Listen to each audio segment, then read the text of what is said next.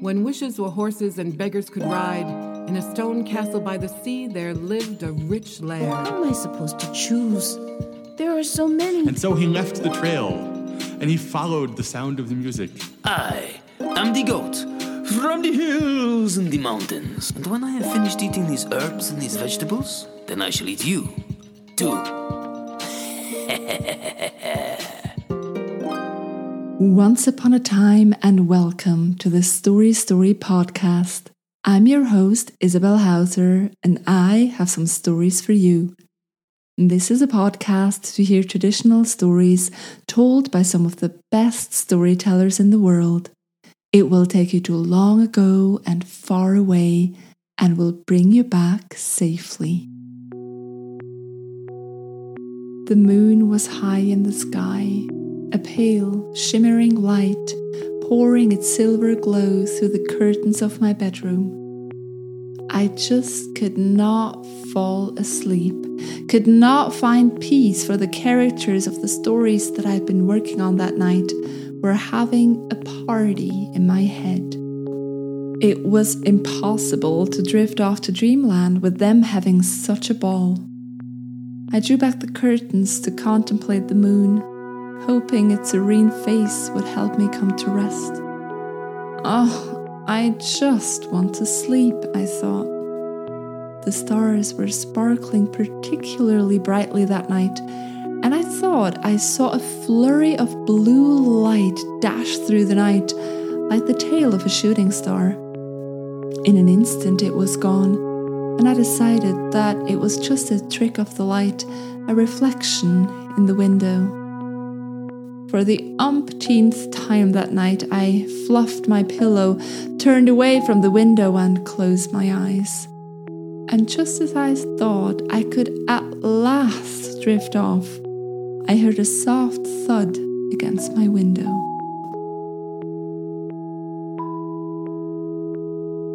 This episode features only one story, brought to you by my lovely co-host Simon Brooks.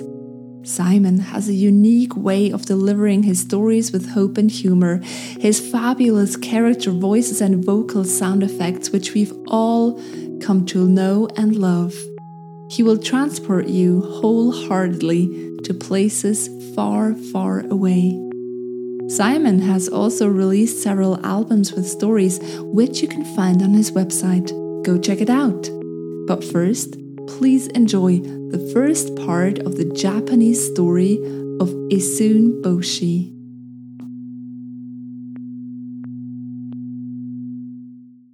This story is a wonderful story from Japan. Part of it is actually set, I imagine, along the Katsutra River, and it starts with an elderly couple, a very elderly couple. A couple who wanted a child to keep them company in their old age.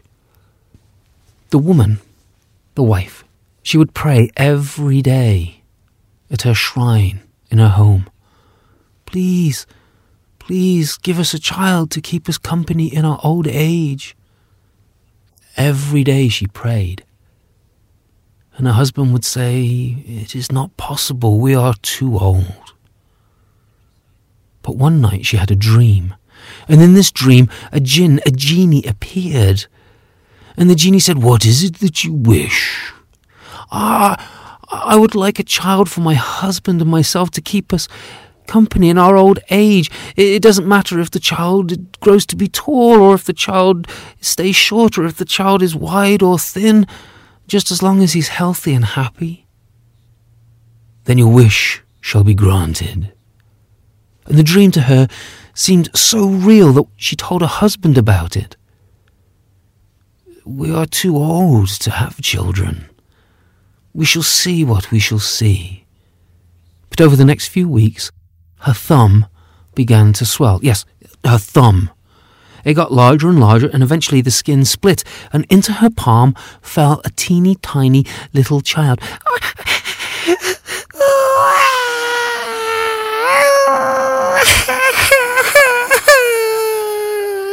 Husband, look, we have a child. That is not possible. That's our child? The child was no bigger than her thumb. It was like a baby mouse. How will we feed this child? I shall make a dropper. And so the husband, the father, made a wooden dropper, and that's how they fed this little teeny tiny baby. The child's eyes were so bright. They knew that this child would be smart, would be intelligent. And they assumed, like every other child, that as time went on, the child would get bigger and bigger and bigger, but the child grew no larger than her thumb. And so they called him Issun Boshi, the 1-inch boy. They were not wrong about the child being intelligent, about being smart. Within 3 weeks he was walking. By a month and a half, he was running everywhere. When Issun Boshi was 6 months old, he and his father were making levers and pulleys with baskets in them that could take Issun Boshi from one part of the house to the next, so he wouldn't be under their feet. They sent him to school, he was so smart. He was not even a year old.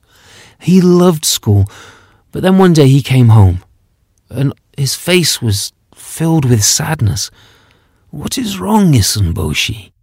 Why the long face? Why so sad?" "Well, all the other boys, they call me little tiny boy and little pipsqueak and squirt, and they say I'll never be big and strong and brave."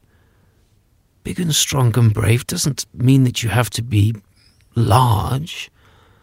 When I was younger, I knew some samurai warriors who were brave and strong, it seemed. But if you were to hold a little mouse up and by its tail and wave it in front of them, they would scream like little children and run away. No, bravery comes from the inside. Be brave on the inside, Issun Boshi, and your strength will grow. And so that's what Issun Boshi did. He became strong on the inside, brave on the inside. He ignored the bullies, as his father had told him, and he grew smarter and wiser, although he always stayed no bigger than the size of his mother's thumb.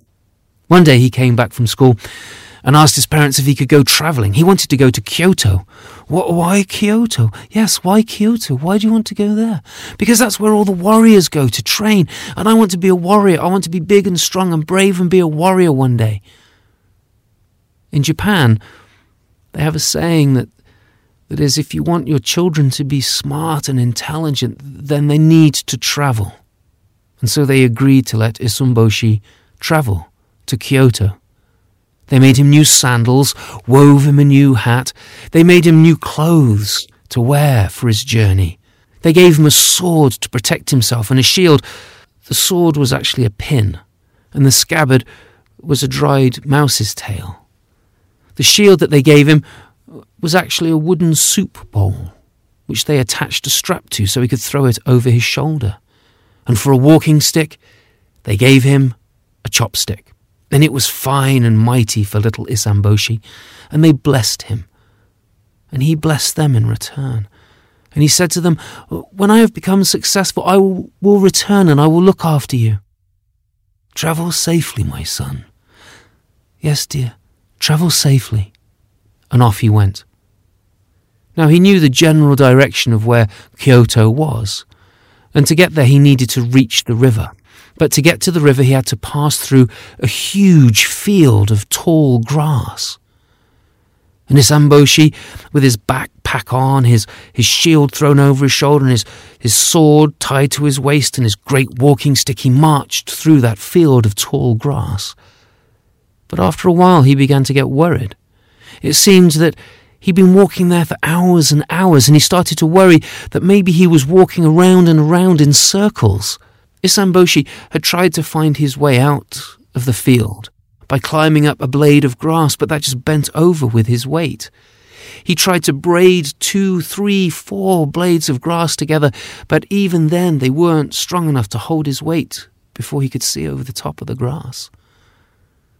Maybe I'm going to get lost. I don't want to get lost. I don't want to stay stuck in this field forever and ever. I want to reach the great river. I have to be brave on the inside. I have to be strong on the inside. And as he thought about this, a little mouse went running by. Oh, mouse, many blessings upon you. What is it? What do you need? Many blessings upon you too. I'm busy. I'm gathering seeds and grasses for my family back home. Oh, mouse, I need some help. Please, could you help me? Mouse, I need to get to Kyoto. I can't take you to Kyoto. That's way too far. I've got to look after my own family. No. I just need to be able to reach the river. Oh, that's easy. How do I get there? Well, listen. Okay. What?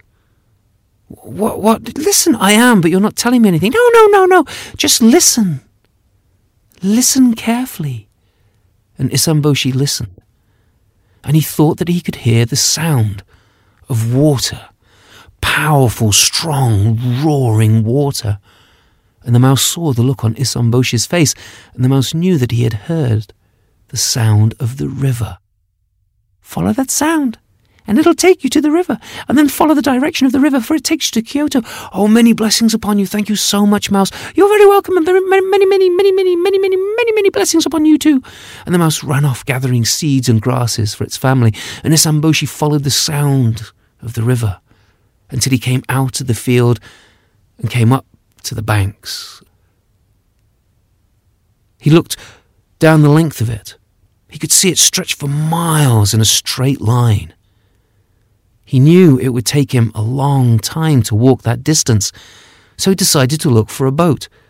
There were no boats on this side of the river. He looked to the other side of the river to see if there were any boats there. But even if there were, there was no way he could swim across the river to get to those boats. He'd be swept away. But then he had an idea. The shield. It was a soup bowl. He could sit in it. So he made his way to the very edge of the river. He held on to a root that was sticking out and lowered the bowl in, holding on to it, not letting go, and then slowly set his feet in it, and when he felt balanced, lowering himself down into the bottom of the bowl, he let go of the root and off the boat went, off the soup bowl went down the river, off his shield went, and in it sat Issun Boshi. And on he floated. When the river did eventually turn, he used his great chopstick, his walking stick, to steer him out of the slow water to make sure that he could keep a good speed going in the faster waters. When boulders appeared, he was able to steer out of the way with that chopstick of his. And on he went. Then, in the distance, he saw the river split. He wasn't sure if he should go on the left-hand branch or down the right-hand branch. One would take him to Kyoto, but one presumably would not. Which one should I take? I don't know. What if I take the wrong one? Then I'll never get to Kyoto. I'll be lost forever. I have to be brave. I have to be strong on the inside. And just then, he saw a dragonfly skipping up and down, left and right over the water surface. Oh, dragonfly, many blessings upon you. Oh, and many blessings upon you. What can I do for you, little man? I'm trying to get to Kyoto, and I see up ahead the river diverges, and I'm not sure if I should take the left branch or the right branch. You should take the left branch. That'll take you to Kyoto, and you should be there just as the sun rises, if the current stays as strong as it does. Oh, thank you, many blessings upon you. And many blessings upon you, said the dragonfly, and off it flew. And Issun Boshi sailed in his soup bowl shield, and the sun slowly set, and Issun Boshi nodded off to sleep. The warm rays of the morning sun woke him up. There was dew on his face and in the boat. He rubbed his eyes and opened them and looked, and he saw not too far off a great bridge, and on the one side of the river, the far side of the river, there was a great city. If the dragonfly was right, that must be Kyoto, for it is dawn. And so he got to the edge of the riverbank and pulled himself out. He was on the wrong side of the river, But he made his way up to the bridge and made his way across the bridge. And when he got to the apex, the zenith of the bridge, the highest point of the bridge, and looked down upon the city of Kyoto, he was amazed. The village he lived in was small. It was beautiful but small. There were a few shops there. Most people grew their own food. They did their own baking. They made their own clothes. But here in Kyoto, he could see shops that sold things. Not just pottery, but beautiful porcelain works, clothing shops. People were running by with these carts attached to them, small carts with other people in them. He thought this was most peculiar. In his town, if people needed to go anywhere and they weren't going to walk, they would ride an ox and not be pulled by another one of their own people. And when people started to come out of their homes and into the city, Issun Boshi saw how many people there were. Thousands of people. He thought all the people in the world that weren't in his village were here. In Kyoto there were so many people. The fairy tale sponsor for this episode is Sweet Slumber by the Blue Fairies. Do you ever struggle to find peace after a long day, to drift off to dreamland after trudging on the beaten path all day? Worry no more. The Blue Fairies haste to the rescue of all insomniacs and involuntary creatures of the night. From aromatherapy with lavender dust to the soothing sound treatment of our wings wide noise, your wish of peaceful slumber all night long is but one wish away. Catch your nearest blue star to place your order, and soon your sleepless nights will be but a dream long gone. Sweet Slumber by the Blue Fairies, offering the solution for all your sleep-related problems across all 7 seas and beyond.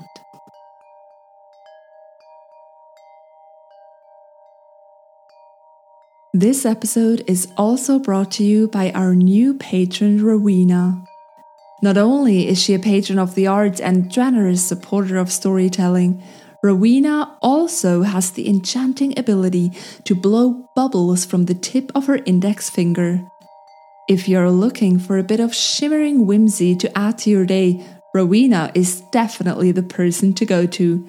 Thank you so much, Rowena, for being a patron. I sat up, and there, on the sill outside my window, I saw a creature flitting around, wildly waving an even tinier wand. Was it a fairy? Carefully, so as not to spook it, I opened the window. "Hello?" I whispered. She looked at me, her lavender eyes widened. "Oh no!" she gasped. "You were not supposed to see me. I was supposed to morph through the glass of your window to work my magic." She seemed disappointed on more than one level. "I am a new fairy," she confessed in a small voice, and heard your wish upon the blue star, and I wanted you to find sleep, so I came to your rescue immediately." "Well, it's not too late," I said with a sigh. "As you can see, I'm still awake. Would you like to try and work your magic?" "Yes!" she exclaimed and clapped her hands, darting past my head into my room in a blue flash. "All right," she instructed. "Sit back and let me do the assessment." I wasn't quite sure what she meant by that, but obliged anyway. The tiny fairy squinted at me and opened her mouth, closed it again, squinted harder, and then declared, "I don't think we have a severe case of insomnia on our hands here. It's just that your thoughts are racing, not letting you find the peace you need to fall asleep." I smiled and nodded. "Yes!" she exclaimed. "Yes!" Flew a looping and high-fived the air. "All right," she said, "let's get started." Her tone was all "let's get down to business." "I prescribe you..." "Wait, no," her hand clapped over her mouth. "I'm not supposed to tell you. You just lay back and relax and let me work my magic. I did as I was told, closed my eyes, and the next thing I knew was the loud jingle of my alarm pulling me out of a deep slumber. It was the first time in a long while that I felt truly rested, and when I squinted against the bright morning light, I sent a silent thank you into the sky to my guardian fairy. And if you also ever have trouble finding sleep, rest assured that there is someone looking out for you too.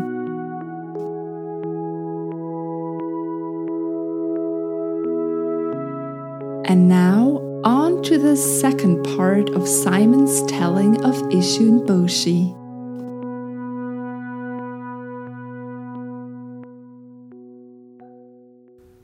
Now the people of Kyoto, unlike his village, did not know about Issun Boshi.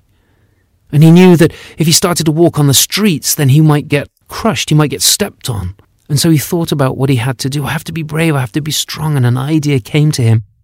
And he leapt on someone's sandal, held onto their pant leg, and rode on this person unknown from one part of Kyoto to another. And when he had explored that area, he jumped off that shoe and leapt on somebody else's sandal. And that person, unknowingly, took Issun Boshi to another part of Kyoto. And so he spent half of the day going from one part of Kyoto to the other, riding on people's sandals, on people's feet.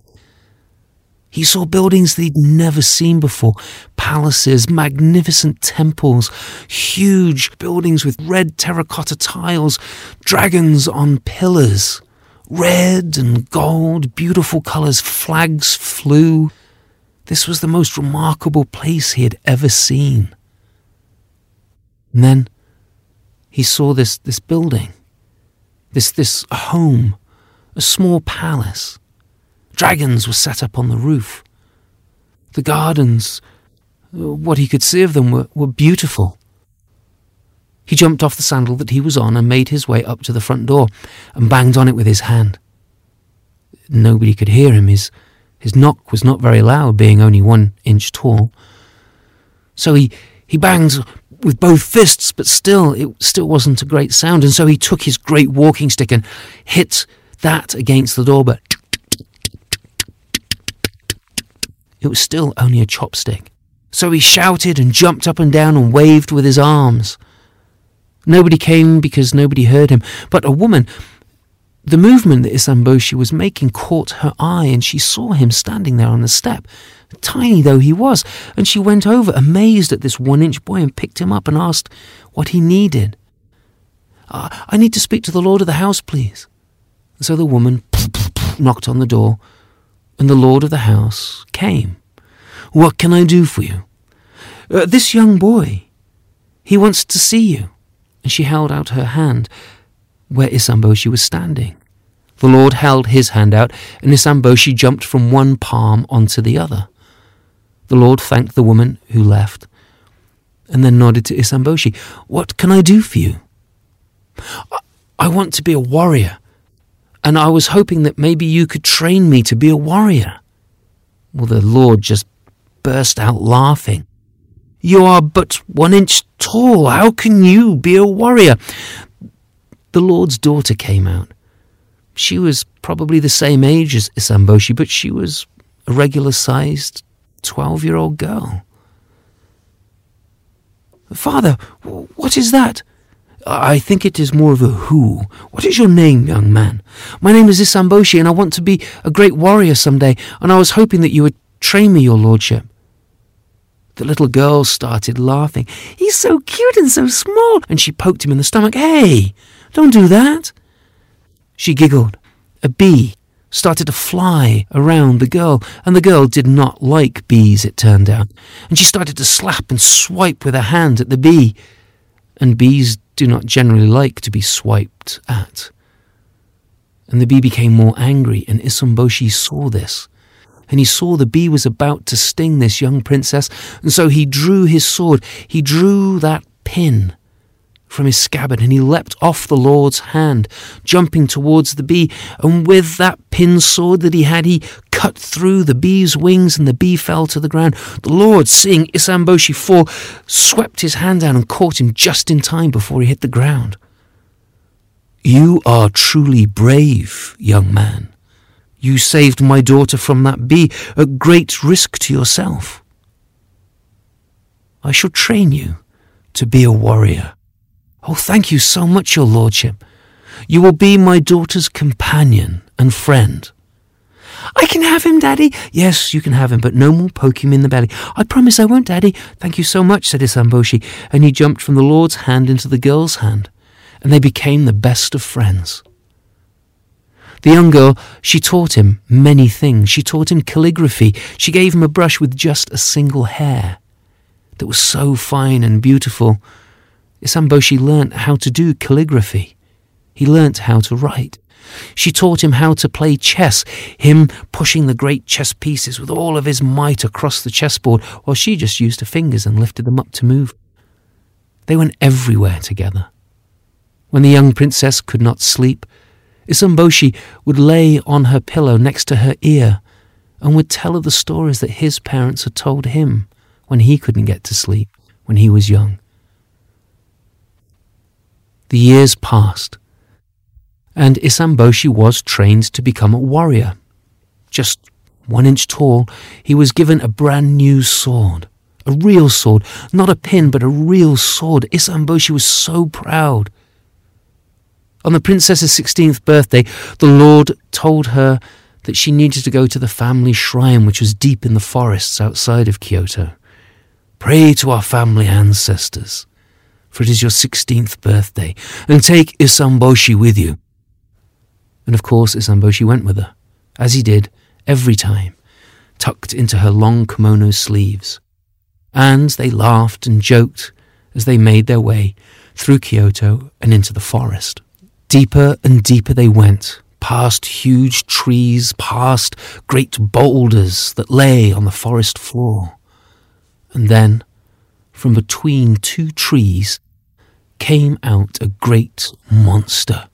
Huge clawed feet, long talons instead of fingers, horns growing out of its head, eyes blaring red, a nose the size of which the princess had never seen before, huge, bulbous, cankerous. It was disgusting.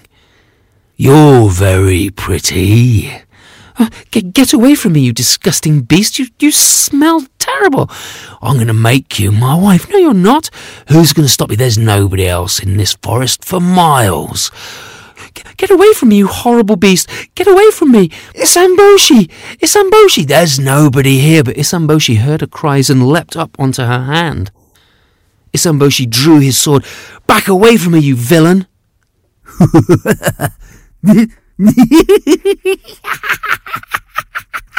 You little pipsqueak, you're gonna save her from me, me big giant monster that I am, and you're not even an inch tall. You can't stop me. The creature grabbed hold of Issun Boshi, held him in his fist. "What are you gonna do to me?" Well, Issun Boshi took his sword and shoved it into his finger. "Ow! That hurt!" "Stop that!" Issun Boshi shoved the sword into his finger again. "Ow! Stop it! That really hurts!" Again and again, Issun Boshi stabbed the monster's thumb and fingers. "You stop that right!" The creature opened his maw, his huge mouth, and thrust Issun Boshi in and swallowed Issun Boshi whole. The princess fell down in a dead faint.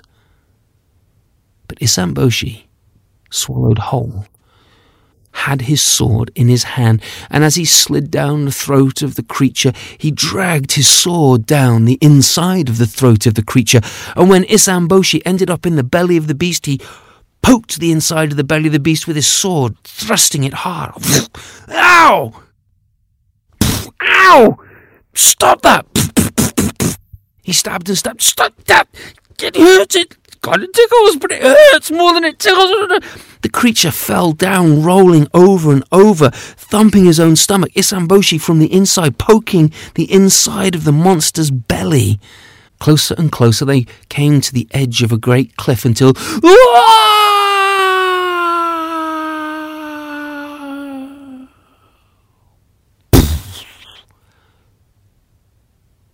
The creature was dead. Issun Boshi, inside the belly of the beast, stood up. Oh, it's disgusting in here. I think he's dead. He started to cut a hole in the belly and climbed out, covered in slime and the goo of the inside of this stomach. This is disgusting. This is horrible. He washed himself off with a leaf, but the princess, she's still at the top. I have to make sure that she's still all right. Issun Boshi called down a bird and asked if he could ride its back to the top of the cliff. And the bird said yes. Flew him up there and he jumped off. Many blessings, thank you so much. You're very welcome, said the bird, and many blessings upon you too. And she flew off. When Issun Boshi got to the top of the cliff, there was the princess. She was still unconscious, but there were more of those monsters standing around her. One had an arm, another two had a leg each, one had a hair, and they were pulling her in different directions. Oh, I want her now. No, I want her. She's all mine. No, I want her. I'm bigger than the rest of you. No, give it to me. It's my turn. All you fellas, you always get more than I do. Unhand her. Leave her alone, called out Issun Boshi. Yeah, isn't that little fellow that our chief just swallowed? Yeah. Hang on. Yeah, hang on, what's he doing up here? Where's our chief? I killed him, said Issun Boshi, moving forward with the sword. Now back away from the princess. You're just a little pipsqueak, how can you? He's down at the bottom of the cliff if you don't believe me. He must have killed him. How else could he be up here? We're really sorry. Get away from it or I'll do the same to you that I did to your chief.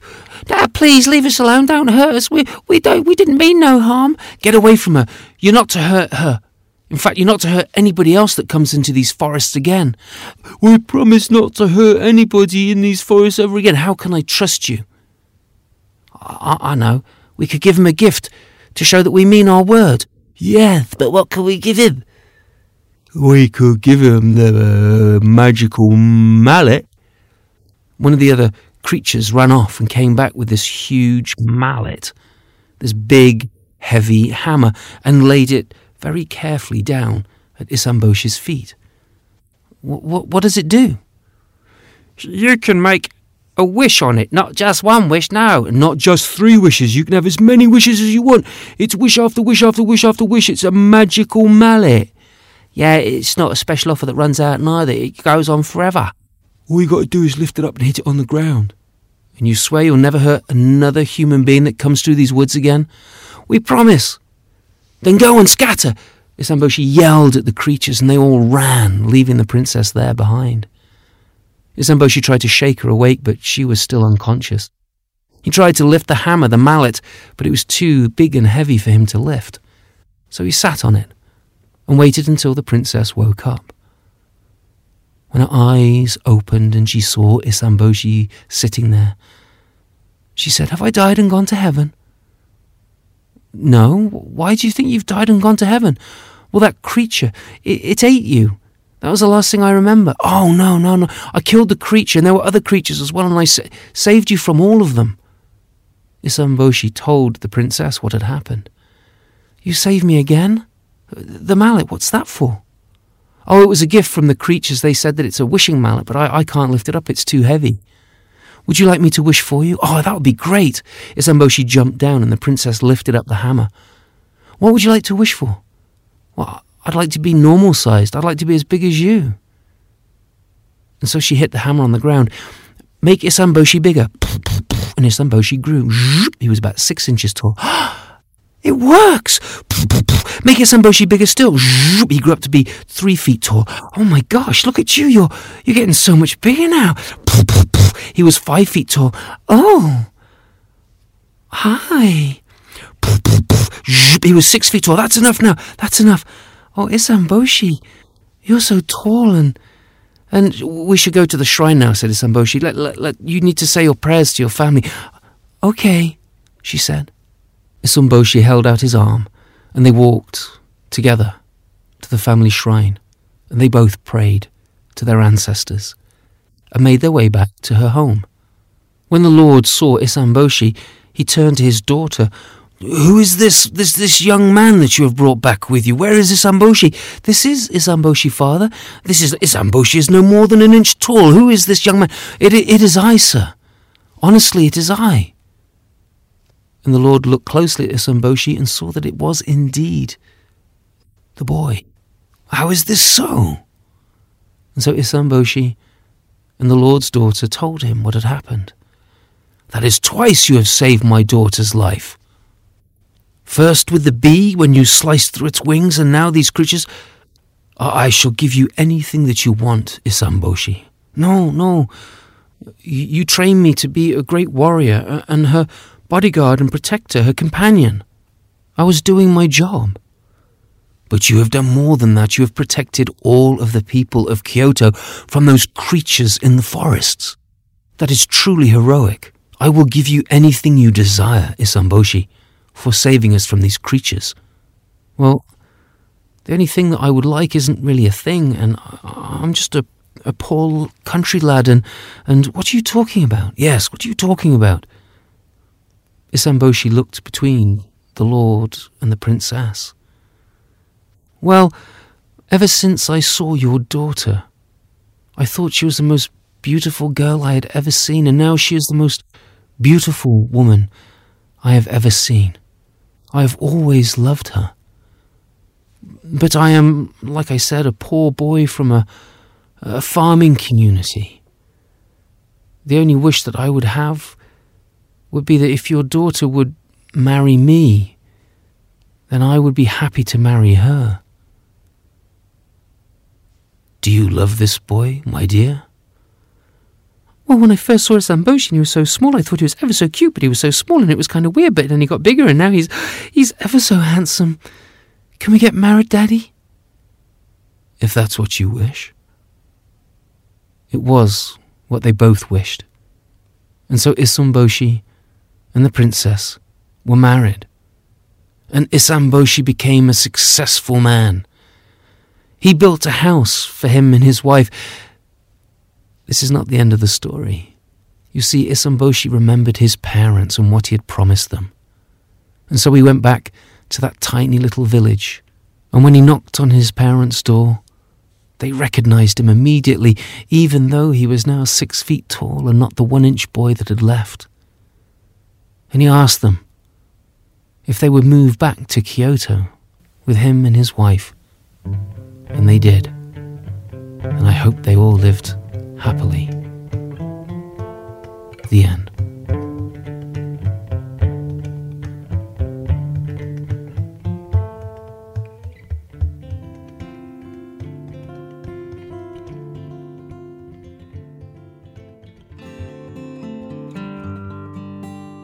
Thank you for listening to the Story podcast. Show the love. Find Simon Brooks at simonbrooksstoryteller.com and of course here on the podcast. Tell him you heard him on the podcast and now want to hear him tell more stories. If you have questions or comments for the podcast, you can send them to us at storystorypodcast@gmail.com. You can also connect with me directly at isabellehauser.com. If you get in touch, let me know the favorite story you have heard or the favorite stories of your childhood. Who knows? Maybe you will hear them here soon. The inspiration for the true fairy tale was a blue light I saw one night reflecting back in the window. My boyfriend argued that this was just the light of the phone charger. However, I'm not so sure. And this was also the inspiration for the fairy tale sponsor. This podcast is made possible by patrons like you. Consider becoming a patron or joining the mailing list to get podcast goodies or writing a review on Apple Podcasts. This helps other story lovers find and enjoy the show. You will hear more stories soon. And until then, live happily ever after. Mary Kate opened up the door And there, on the doorstep, wrapped in his own blanket, was her baby. And to this day, Anansi spins webs so that he can catch the flea, the fly, and the moth that got away. If you go down to the lake on a clear day, when the water lies as calm as a sheet of glass, you can still see the rooftops of the castle glittering in the sunlight. And if you listen really closely, you can even hear the festive music from the royal court.